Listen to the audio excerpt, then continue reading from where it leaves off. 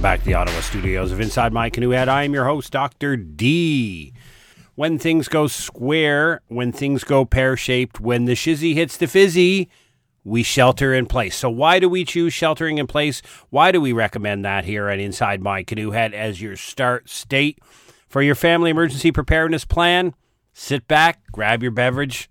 We're going to discuss.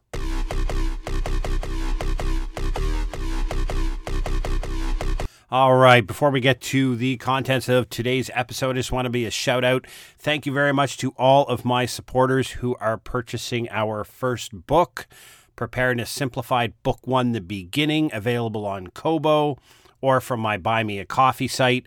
All of the links are available at insidemycanoehead.ca or over at our parent company, preparednesslabs.ca. And while you give us a shout out and drop by the website, there is a newsletter there that's very important. It's how we put out a "this is what's happening in preparedness" message. It's once a week. It's always the same time every week.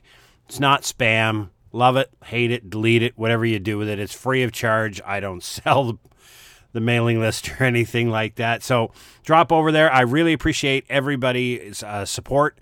So far, I've got 4.5 stars on Kobo, so that's pretty good. And if you do download the book and read the ebook and you have some comments, I would greatly appreciate it, because the second book in the series is scheduled to be out in July-August timeframe, and that will be the deep dive into preparedness topics. We start at the beginning because everything starts at the beginning. We have to lay out the preparedness plan. We have to put the pillars in place. We have to put the steps in place. We have to talk about the basics, the theory, the theoretical framework, and all of those details about preparedness, and set you on the path.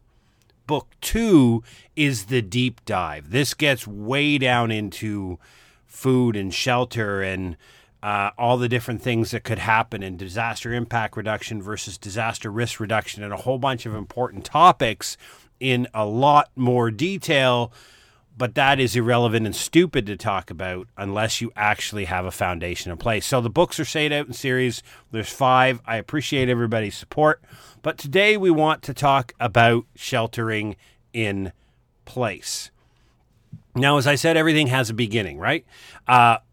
We start from basic principles whenever we introduce a new concept, whenever you're learning a new skill, a new idea. So in this case, when you're starting your preparedness journey, or you're well on it and you just need to sit back, grab a cup of coffee, listen to an awesome podcast, and just reframe and think through things again, we always start with the basics. Now, first of all, why do we talk about sheltering in place as your default option, right?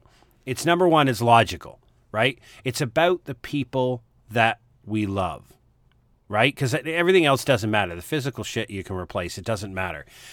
The people that we love is what matters, and that's where they feel comfortable. So for the 97th percentile of us who have our home as our safe place, it is the place we crash. It is the place you're allowed to be your unapologetic self without having to follow any stupid and ridiculous societal rules, where you can run around in some weird piece of clothing screaming and yelling at people. It's where you can vent. It's where you can discuss really deep and important topics with the people you love. And if you have children, right? If you have children, this is their safe place. This is where they feel at home. This is where they get their sense of security from. It's also where everything you own is. And let's not be kidding it. I mean, you probably don't have 2 residences and a couple of international homes.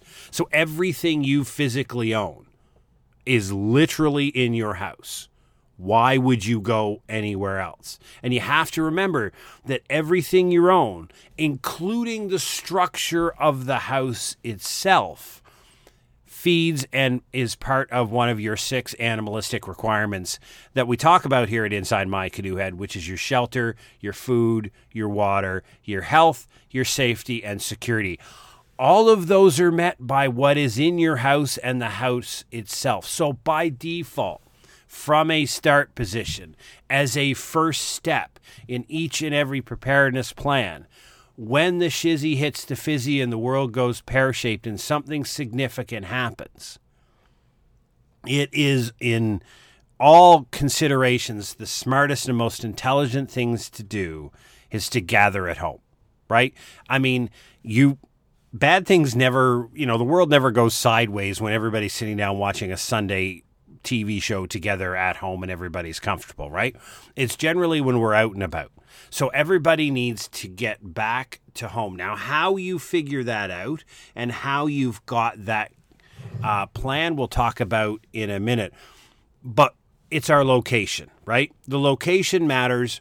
We know our community. So if you've been in the location for any reasonable period of time, you have a sense of community. You know what goes on around you. And part of our safety and security animalistic requirements, we talk about situational awareness, which is based upon the principle of understanding pattern of life, right? So which means pattern of life is what normally happens where you live, right? So events, activities, cars, people milling about, sounds, those are normal part and they don't raise concerns. So you are familiar with that because it's your location, it's your community. You understand the place that you're in very, very well. And you've chosen it for a reason, right? You haven't been at the point of a gun ordered to live in this house by some crazy government. You've chosen your home for a reason. Maybe it's employment. Maybe it's close to kids' schools. Maybe it's the view you get out the front or the back window. Maybe you've chosen it because you believe status matters. I don't know, but you made a conscious decision.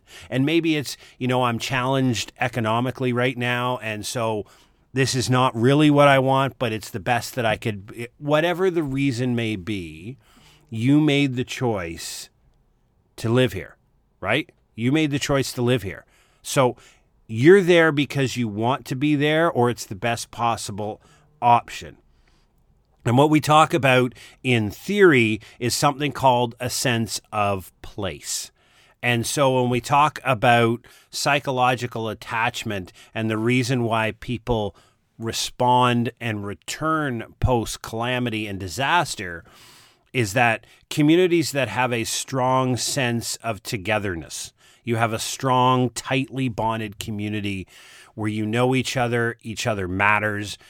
It's a strength. And a lot of times this could be a neighborhood, but what's happening more and more, and we see in urban research, is a sense of place can be tied to a floor of an apartment building, right?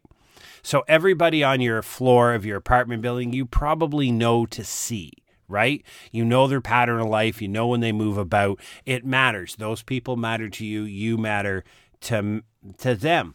So the reason why this is important is because people by default want to come home when they're under significant amounts of stress. Like I said, it's their safe place.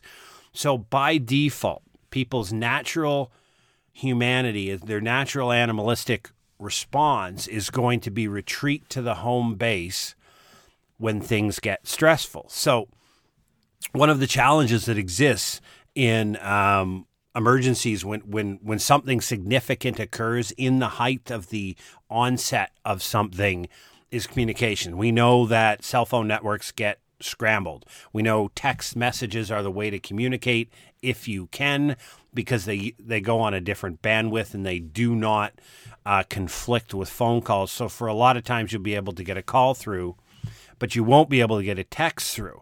But in some cases that doesn't work. And I'll give you a prime example. Here in Ottawa in 2018, we had a set of tornadoes go through the city. Now, one of those tornadoes took out a couple of cell phone towers, which meant there was now a dead zone in the heightened area of where the emergency was concentrated, where people's communication was not possible through the modern sense. Now, some of the phone wires were down, so the Bell phone system wouldn't work either, the home phone, and people couldn't contact in cell phones. So we always encourage people in your communication plan to have default settings. And I'll give you an example. Here at my house, everybody is an adult, right? I've got a rockin' incredible son who's building his empire, but today's economic reality is kids just have to live a couple of years longer with their parents.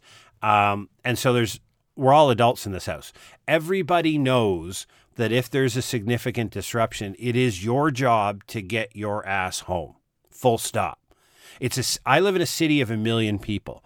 And Ottawa, by default, by just the road network, for my American friends, there's 4,000 miles of roads in the city of Ottawa alone, 6,500 kilometers, right? It's massive.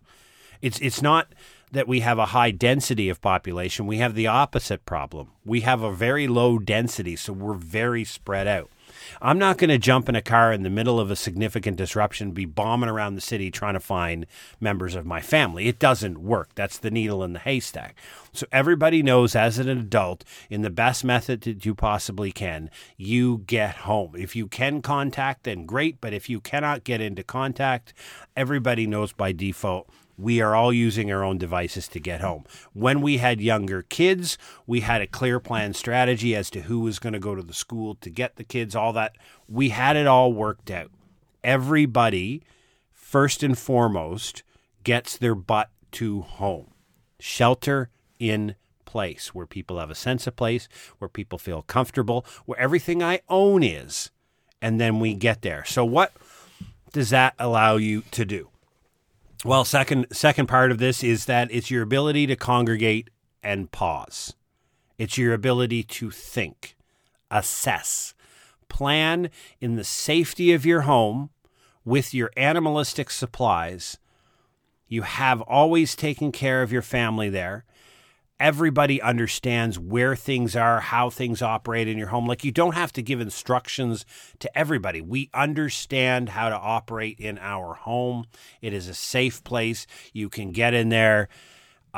Everybody can take a deep breath. You can make a hot cup of tea or coffee. You can make up a little bit of food, and you can sit around, and you have time, right? You have time. Other than an evacuation is the only reason you would have to leave that house.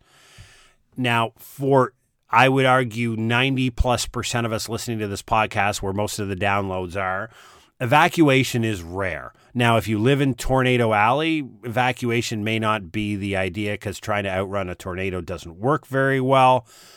If it's a hurricane, you knew days in advance. I mean, if it was an earthquake and the house is a pile of rubble, well, you're probably returning to the house anyhow. We're going to do an episode coming up on that kind of emergency earthquake evacuation for those that live in earthquake zones, because it's really, really important, and we haven't had a big one around the world in a long time. So it's coming. But you know your local hazards where you live, right? You know if you live in an earthquake fault. You know if you live in the path of a hurricane. You know if you live in Tornado Alley, right? I live in the city of Ottawa here in Canada. We know that we get periodic ice storms, and every once in a while, nature lines it all up perfectly, so you lose power for 7, 8, 9 days. That happened this year, actually. There were some areas that were out for at least that, if not longer, right? So you're in your home where everybody is safe, everybody's made it home, all of your supplies are there, and then we now focus on what to do next. Now, if you've listened to this podcast for a long time, you know that I believe in the theory of disaster impact reduction and not disaster risk reduction. And what that means is that we plan for the loss of hydro. Other than major issues like hurricanes, we don't care, and we really don't resonate and spend time concerned about why the power is out. We're concerned that the power is out, right? The reason that that's important is that totally simplifies all of the contingency planning that you may have to do, which is why we talk about contingency planning here at Inside My Canoe Head as what we do in the Army. And it's basically falls into two categories. You always plan for the most likely event, and you plan for the most dangerous event. And those are two ends of a spectrum. And if you are theoretically prepared to deal with either end of the spectrum, then by default, you have prepared yourself to deal with everything that falls in the middle. So in fact, you don't plan for 72 different possible scenarios and drive yourself nuts trying to figure everything out. You plan for 2 and 2 scenarios only, and everything else will fall out from there. So we don't know what the next significant disruption will be. We don't know whether we're going to have another outbreak of some communicable disease. Politics aside, we don't know whether we're going to have a significant hydro outage, which is the most likely event that could occur in the developed world that will cause disruption to your life. When I'm talking hydro outage, I mean, we all have the 48-hour one. We're not really concerned about that. I'm concerned about, with the theory of sheltering in place, are you and your family prepared to shelter in place at your home with all of your family members there without access to utilities? That's the most likely outcome. That's what we try to spend our planning on. And the reason we do hydro is the United States government, FEMA, considers critical infrastructure, which are the systems that keep our modern, developed, wonderful, linked society working. FEMA thinks there's 16. The government of Canada thinks there's 10. I don't care how many you count. Each one of these require hydro. So if you think of critical infrastructure as the water system in a city, the sewer system in a city, the transportation system in the city, the telecommunications, so your cell phone and your phone network. Think of the internet as one. Think as your financial system, so the ability to pay something with a credit card or access your bank online. Your food grocery system, your manufacturing system, your government services. I mean, we all make fun of them, but every once in a while, we actually need the DMV to help us out. These are all elements of critical infrastructure, and for every normal day, they work functioning. You don't see it. It just turns and burns and everything works well. It's all fueled by hydro. When hydro goes down, after a couple of days, you can start getting cascading critical infrastructure failures, right?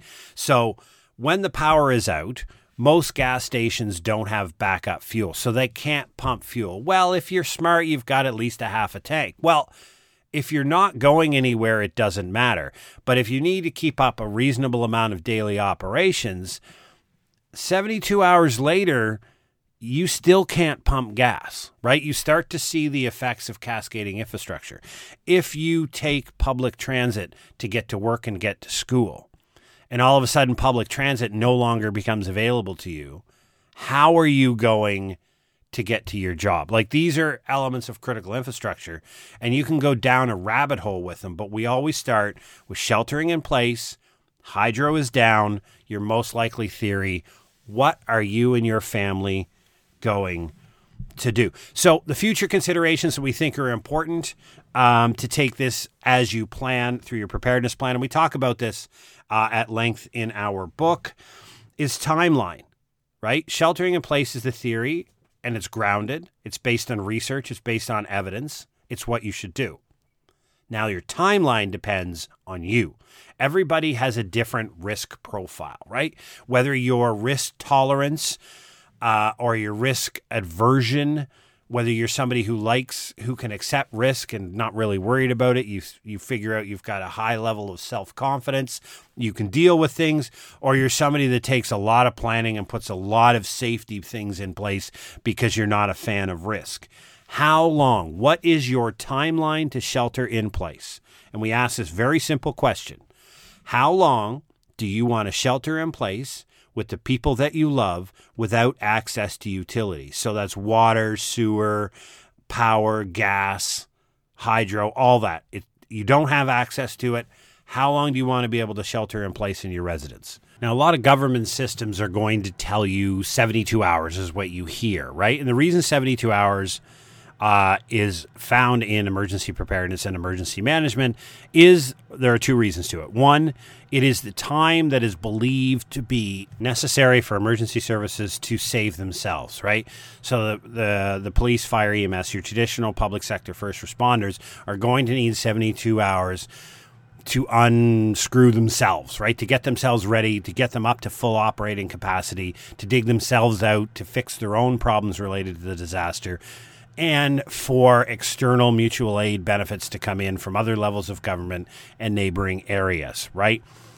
As well, it's basic psychology tells us that's about the limit of apathy barrier in human beings. So it's the point at which anything that will disrupt your life longer than 72 hours, it generates an apathetic barrier in your brain, and you're like, I'm not even worried about that. That's just too much. I can't consider that.